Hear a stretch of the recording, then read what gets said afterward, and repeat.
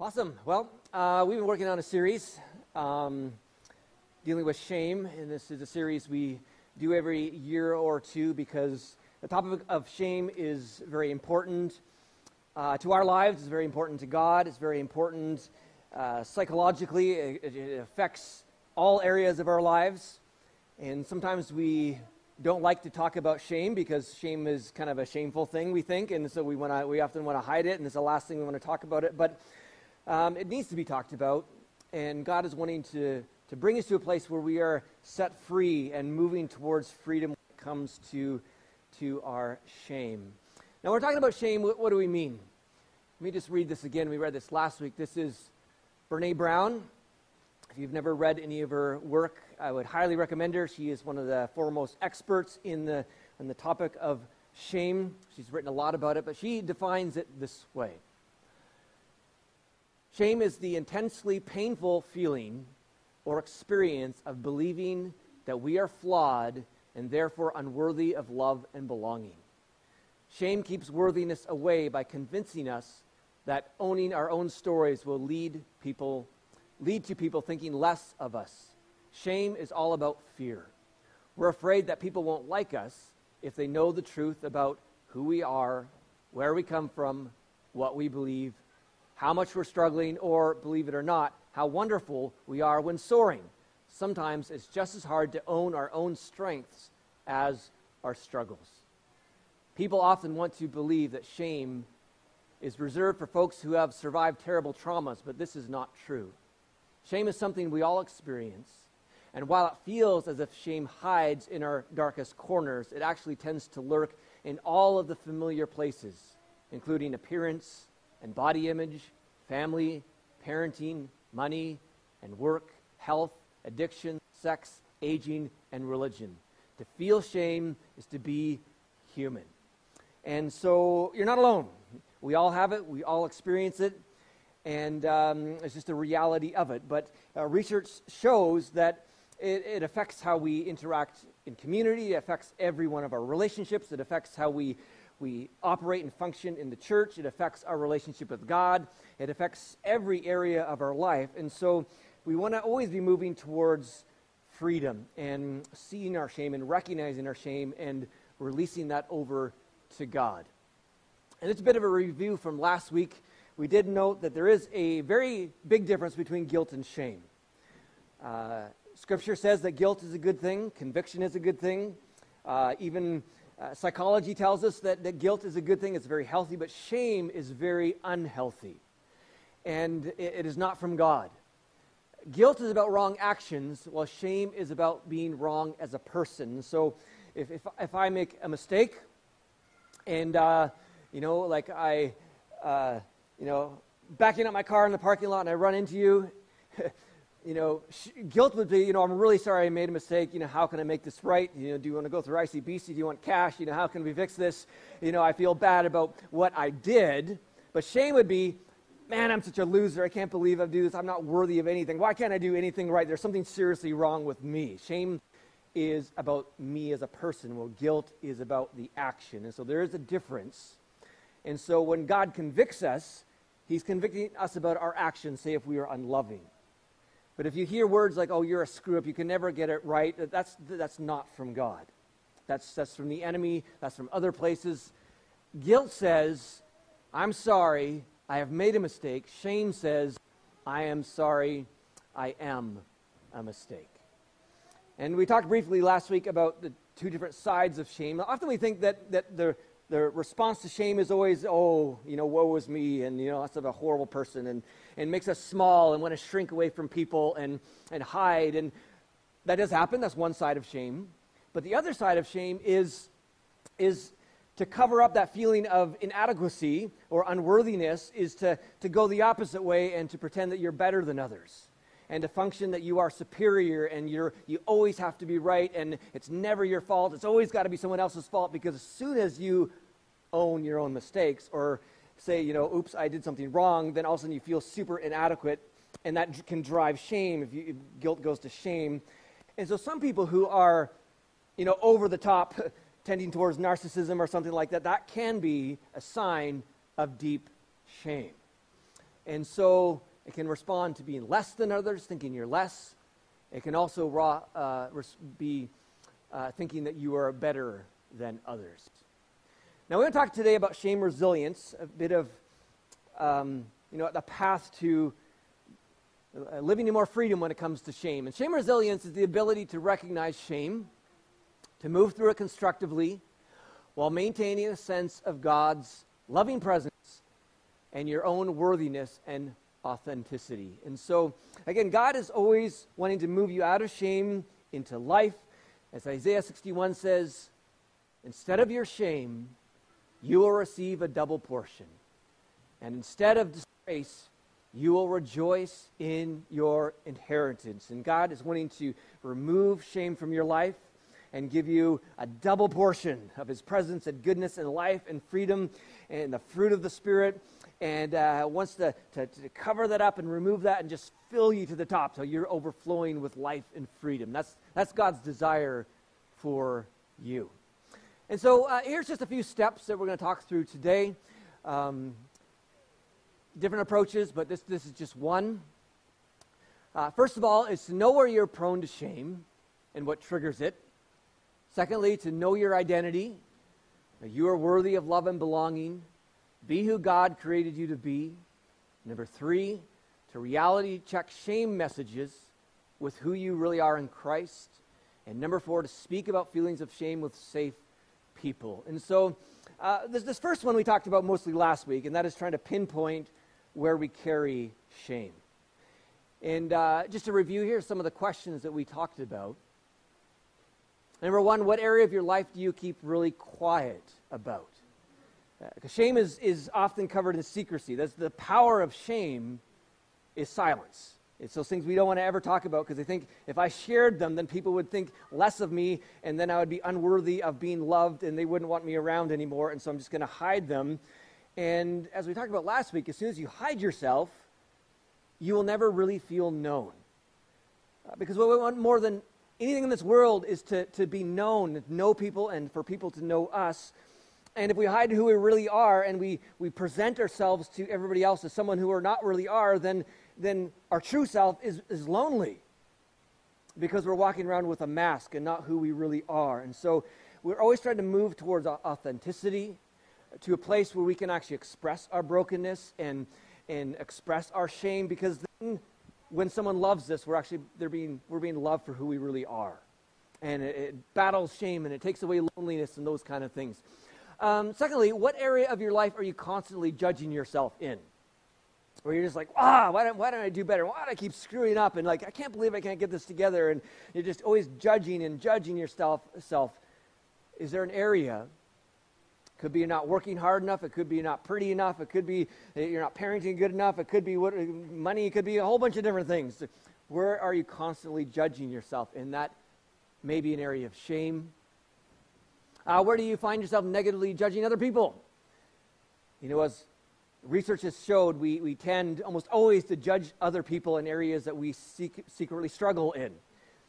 And so if we're struggling with our parenting, we'll go, I can't believe that parent. Look at their kids. Why can't they get their kids together? It's like often points to your own shame about parenting, or judge someone. Look at those jeans they're wearing. They look so funny. Is often people who are shameful about their own looks, or look at that pastor. He's so amazing. Or he gives a crappy sermon or whatever. It's probably because you're dealing with shame about your own. And research shows you judge others in areas where you feel shame. And so where you find yourself constantly picking on people or pointing at people or judging people can be an indication of shame. And number 4, what do you think would make you more worthy of love and belonging? If I was just more like this, then people would actually love me. If I was just more like this, then maybe the community would accept me. If I just had this together in my life, then maybe I might be worthy. What that might that be in your life? Because the message of Christ is you are worthy right now of love and belonging. It doesn't matter who you are or where you've come from or what you're going through. You are absolutely worthy of love and belonging right now in this moment. And so trying to figure out where our shame is. And once you know it, then you begin to work on it. But sometimes it can take work. If you find yourself battling with more difficult kinds of addiction or more difficult relational experiences, I would suggest, going to therapy. There are people who can help you discover your shame. Because if you don't know where it is, sometimes you're like, I don't know, why do I keep going this way in my life when I want to go this way? Sometimes it can take work. Or sitting down in the presence of God and just asking Him, God, to point, God, would you point out where I'm struggling with shame? It can take work to find where it is, but once you do, you can begin moving on this process. And the second thing is to really know your identity. You're worthy of love and belonging. It's very easy to get to this place where we just kind of think we're not worthy. You're not worthy to have friends, or I'm not worthy to be hanging out with that kind of person, or I'm not worthy to have, to be part of a group of people because I'm such a mess up, and so I'm just going to try to protect myself and stay small and just be with myself and just me, and that's it. Sometimes this message comes from church. Negative religious Christianity where you're not worthy and you're rotten to the core and your heart is awful and, you're nothing, you're just a horrible person and that's why you need Jesus. I mean, we need Jesus, but we're worthy just because we're human, whether we have Jesus or not. The fact that we are created in the image of God means we are worthy of love and belonging. It doesn't matter what religion you are. It doesn't matter your sexual identity. It doesn't matter if you're up or down or left or right. Every single human is worthy of love and belonging. You got to believe that in your core. And you got to believe that when you look at every single person you meet, because some Christians don't believe that, and they treat others like they're not worthy of love and belonging because they're mixed up in that. I mean, everyone is made in the image of God. Every single person. I mean, we look at the face of this baby, and we would never say, this baby is not worthy of being loved by his or her parents. Of course this baby is worthy of being loved by his or her parents. And it's the same with us. We are God's creation. And God looks at us and says, you are worthy of love and belonging because you are my creation. You're made in my image. When God made man, He didn't say, he's like, wow, the sky, He said, this is good. And He said it's good when the water was created and the animals were created. And then when man was created, He didn't say, oh, this is horrible. What a mistake. These people are unworthy. He said, this is very good. It's very good. And sometimes, again, we can have a hard time believing this. Sometimes we act more like the prodigal son, where in Luke 15, the story of the prodigal son is the son, he asked for his father's inheritance, which in those days meant, Dad, I want you to die. If you asked for the father's inheritance before he actually died, but his father was gracious and loving because the father in the story is a picture of God. God gives the son his inheritance. The son goes off and he just parties away and he wastes it all and he's down in the dumps. He has nowhere else to turn and he thinks, I am going to go home to my father because at least maybe I can be his servant. And he says to himself, I will go home to my father and say, Father, I have sinned against both heaven and you, and I am no longer worthy of being called your son. Please take me on as a hired servant. People say this. I've lived such a rough life, I'm definitely not worthy of God's love. I keep screwing up in this area, and I keep praying, I just can't get it right. I'm unworthy of being a child of God. I'm sure God just wants to run away from me because, I'm just like everybody else wants to run away because I am unworthy. This is what the son thinks. Now, what is the father going to say? Well, it says, so he returned home to his father, and while he was still a long way off, his father saw him coming. And filled with anger, you're such a sinner. You're not worthy to be part of my church, my home. Please get lost. Leave. Some people preach that way, but that's not what the Father says. Jesus says, filled with love and compassion, he ran to his son, embraced him, and kissed him. And the son says to the Father, I have sinned against both heaven and you. I am no longer worthy of being called your son. And the Father says, you are right. You are totally unworthy. You're an unworthy sinner. That's not what the Father says. The Father said to the servants, quick, bring the finest robe in the house and put it on him. Get a ring for his finger and sandals for his feet, and kill the calf we have been fattening. We must celebrate with a feast, for this son of mine was dead and now has returned to life.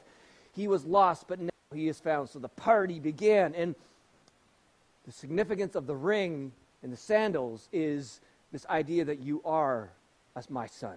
The signet ring and sandals representing the family authority. And it's like that you are worthy. This is a picture of the worst sinner, the lowest person who was run from God. And the Father's still saying, you are worthy. I love you. And you might feel that you've been running and hiding and unworthy. And God says, you are my creation. I love you. And you are worthy of my love. And so you gotta believe that in your core. And it's how we were created. As we talked about last week, when God first created us, they had no shame. I mean, they were fully naked and had no shame. I don't know if we'll ever get here. I mean, sometimes, intimate partners can be naked and have no shame, but even often there's still shame there. But, I mean, I don't think all of us could be here naked. We'd have a lot of shame because of this broken world.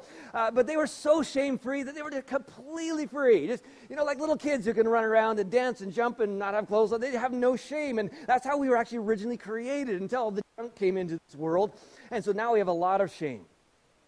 But God looks at Adam and Eve and he says, who told you you were naked? Who told you this? Because shame doesn't come from God. It comes from other places. And we talked last week about this question. When it comes to those areas of shame in your life, who told you that? And who told you you're too tall or too short? I mean, who told you you're too wide or too thin? Who told you you're not worthy of belonging? Who told you that you just need to hide away and not be seen? Who told you that you're never going to make it? Who told you that you can't live your dreams? I mean, who told you those things that brought shame in your life? You got to be able to answer that question. Sometimes it's our own self. Sometimes it's religion. Sometimes it's the enemy. Sometimes it's mom or dad or other places where we get these shame things stuck to us. But that's not from God. That's not how God created you. And so we don't want to live in that. And so we need to make sure we know our identity in terms of knowing this does not come from God. Shame does not come from God. And as soon as you start to feel shame, it's like that's not from God. In Matthew chapter 3, it says, a voice from heaven said, this is my dearly loved son, talking about Jesus, who brings me great joy. This is the Father, and Jesus is baptized, and the Father says, this is my Son who brings me great joy, and I love him. And God says the same thing to you. This is my son, this is my daughter, and I love you. And you say, well, God says that to Jesus, but he'd never say that to me. Well, we know he'd say that to us because, as we mentioned last week in John 17, it says that God loves you the exact same as he loves Jesus. And this is why we know salvation is not about works. It's not about what we do. How much God loves us has nothing to do about what we do. Because Jesus was perfect, we're not, and yet he loves us the same. He loves us because we are his children. We're created in his image. The fact that you live and exist and breathe means you are worthy, and God loves you. And you just got to know that in your core. And the moment shame begins to creep in, I am unworthy, and God wouldn't want to be around me, you just got to say, that's not true. That's not true. Knowing our identity is super important because it sets us free. In John 13, this is the Last Supper when Jesus instituted communion. It said the evening meal was in progress, and the devil had already prompted Judas, the son of Simon Iscariot, to betray Jesus. And most likely, because Satan often does this, he'll tempt us in areas of shame. Because we're so weak in our areas of shame that it doesn't take a lot to break us. And there's something there that the devil prompted Judas Iscariot to betray Jesus. It says Jesus knew that the Father had put all things under his power and that he had come from God and was returning to God. In other words, Jesus knew who he was. Knew exactly who he was. He knew he'd come from God. He knew he's got this authority. He knew he was going back to God. And because he knew who he was free. He was free to do the most lowly, humbling task. And he goes on, it says, so he got up from the meal, took off his outer clothing, wrapped a towel around his waist, and he washes the disciples' feet, which the disciples themselves would never even do, because it was reserved for the lowest of lowest. But why could Jesus, the King of this universe, do something so low and so, because he knew who he was. I mean, you know you're free when you can do lowly tasks and you know that doesn't rob from your identity. You can do the high, you can do the low, but you just know who you are. It doesn't shake you. like, well, I'm not going to do that because I'm not going to take that job because, I'd look like a lowlife if I work there. And it's like, that shouldn't shake you. If you know who you are, it sets you free to do high tasks and low tasks. It sets you free from what people say. In a sense, it's still always hard when people say horrible things to you, but you just go back to, I know who I am in Jesus. That doesn't reflect who I am. It really sets you free. And that's where God wants to be leading us. Now, in the end, if you're still here, you still think, well, I'm the worst, and I'm still the lowest person in this church and in all of the Kootenays and whatever, then this verse is for you. 1 Corinthians 12 says, parts of the body that seem weakest and least important are actually the most necessary. So if you think you're the least, you're actually the most important person here. You are. That's what Scripture says. It doesn't matter. The farther you go down, God says you're worthy. It's like, well, I'm really down. Well, you're the most worthy. We got to make sure we get this in our head. And we don't listen to those messages of unworthiness and shame, because parts of the body that seem weakest and least they're the most important. It's an upside down kingdom, and everything in the kingdom is just upside down. So number 3, it's a reality check shame messages with who you really are in Christ. We've talked a lot about this because it's just a wonderful concept in 2 Corinthians 10. But it says, take captive every thought and make it obedient to Christ. So every thought that's in our head, we take it captive and say, does that line up with what Jesus would say? Does that line up with the love of God the Father, Son, and Holy Spirit? And again, we have all these messages going on in our head, from the enemy, from ourselves, from our parents, and a lot of those could be shame messages. And we, instead of taking them into our heart and walking in them, we say, does that line up with God? If it doesn't, then I'm going to do my best not to listen to it, and I'm going to pray it away. And so, you might think, well, I'm not lovable in this moment because, I did that again. Well, we just saw that God loves you as much as he loves Jesus, or that we're the children that God dearly loves, and so we bring that to the truth and say, no, I am still absolutely loved. It's not about what I do, it's about the grace and the goodness of Jesus. It's about being a child of God, and that's the starting point to life. Or I'm not worthy of love and belonging. Again, the Father clearly says to the prodigal son, you are worthy to be my son. And so we take that captive and we bring it to the truth. Or I am worthless. God says, you're actually my masterpiece. Now we often think we're worthless. Why? Because shame says that we need to look like those other people around us. Shame compares all the time that because I'm not like that person, I'm not as good at that as that person, or I should be more like this, that it creates shame. God didn't make you like anybody else. In fact, God doesn't want you to be like anybody else. God actually wants you to be very awkward. You should be an awkward person and look quite differently, but the reason we all kind of look the same, and the same reason a lot of churches where everybody looks the same in the church, is because we try to go safe by looking like everybody else. And that's one thing I appreciate about this church. It's really diverse. Sometimes I don't even know what's going on. There's crazy people. There are all kinds of different things, and it's awesome. So it should be. None of us should look the same. Just like a famous painter, paints all these different pictures. God has gifted you all differently, wired you all differently. You have different skills and abilities and techniques and different things. And don't look like somebody else. Just don't do that. Learn who God created you to be and live in that. And just don't compare. Like, you always find someone who's better at you at something. And even where you're gifted, there are people who will be better than you. But it's just like, well, God didn't create me that way. And you get to this place of freedom when you figure out who you are and you're just able to rest in it and live out of that and not compare and just try to live into this. This is how God, I'm his masterpiece. Artists, sometimes they have these ones that are really popular and ones that aren't as popular. But they're still, the artist put his effort into them, and God does that. And just because you're not super popular in this world doesn't mean you're not a masterpiece. There needs to be people who are not out there in public, and because there's other things to do in this world. And so, again, you are worthy because God has created you. And he's created you to be awkward. He's created you to be weird, to be different, and live that out in a way that you're not trying to be like everybody else and create shame. All right. Or this one, God must be so disappointed in me. Romans 9 says, the one who believes in him, Jesus, will never be put to shame. It's a promise.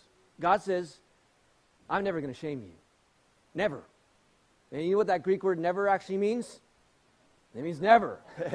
So,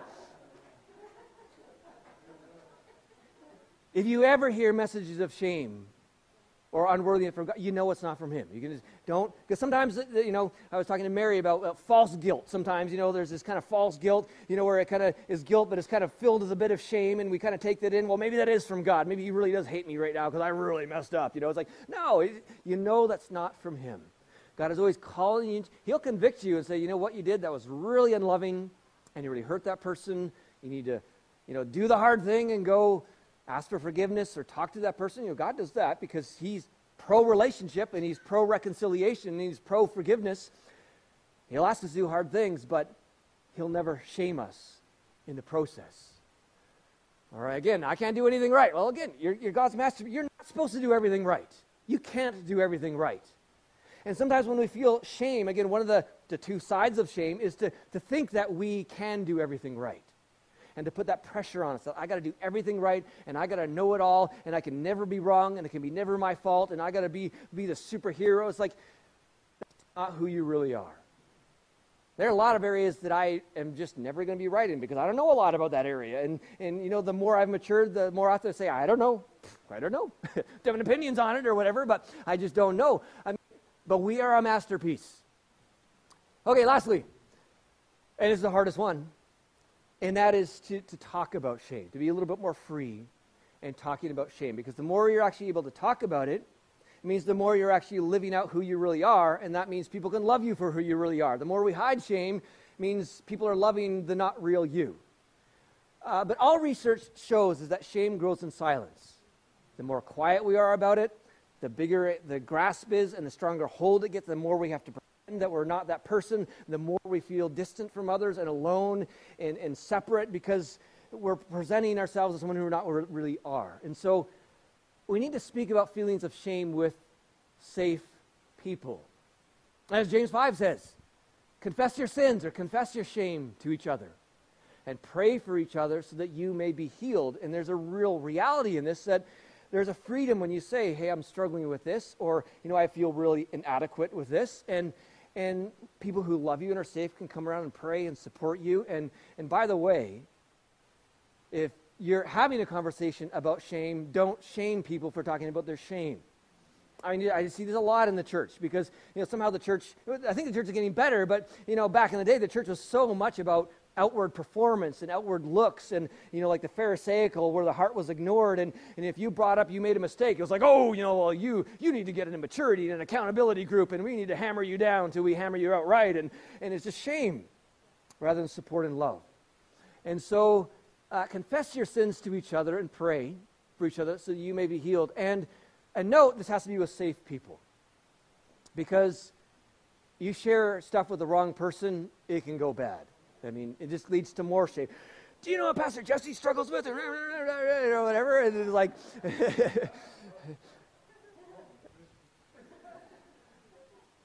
Matthew 7 says, don't throw your pearls to pigs. They will trample the pearls and then turn and attack you. And we've all experienced this, where we've shared something with somebody and all of a sudden, you meet someone on the street and say, hey, what about so-and-so? He's like, how in the world do you hear this? And it's like, well, I heard it from this person, this person, this person. Then it went down the grapevine somehow. You got to do it with safe people. And hopefully you have those people in your life. And if not, you can always chat, members of the prayer team or myself or a member of the SLT. There are safe people that you can chat with, or a therapist.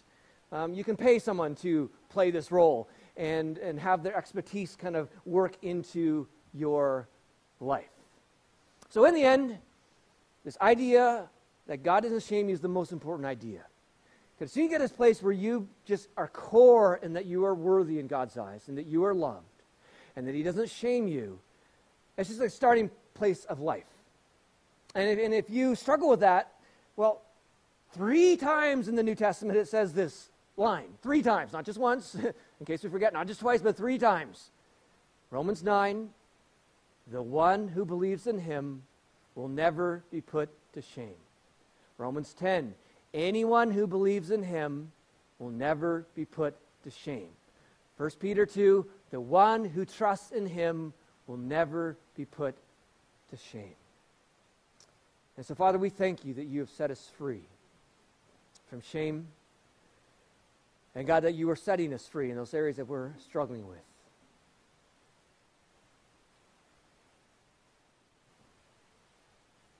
And so, God, we just ask in this moment, what area of shame do you want to touch in my life in this moment? God, you just whisper to my spirit, to our spirits, God, an area of shame that you'd like to touch in this moment.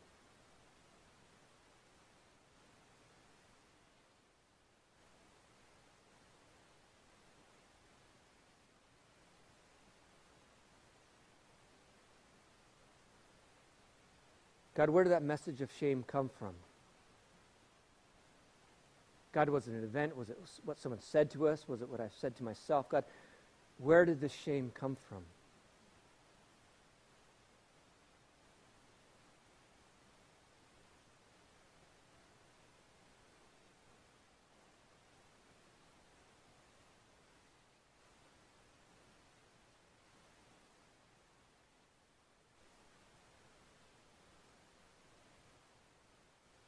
God, what lie did I begin believing about myself because of that message? God, what lie did I begin to believe about myself because of that message?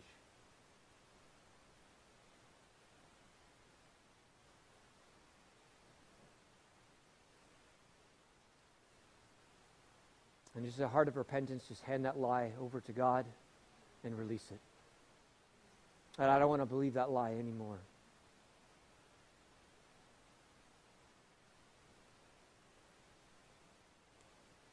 So God, in replace of that lie, what truth do you have for me? God, what truth do you have for me to replace that lie?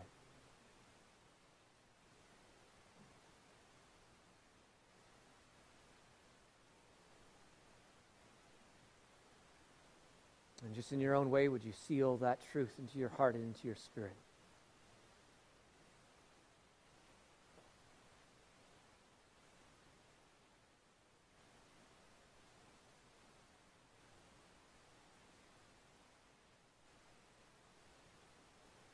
In Jesus' name, amen.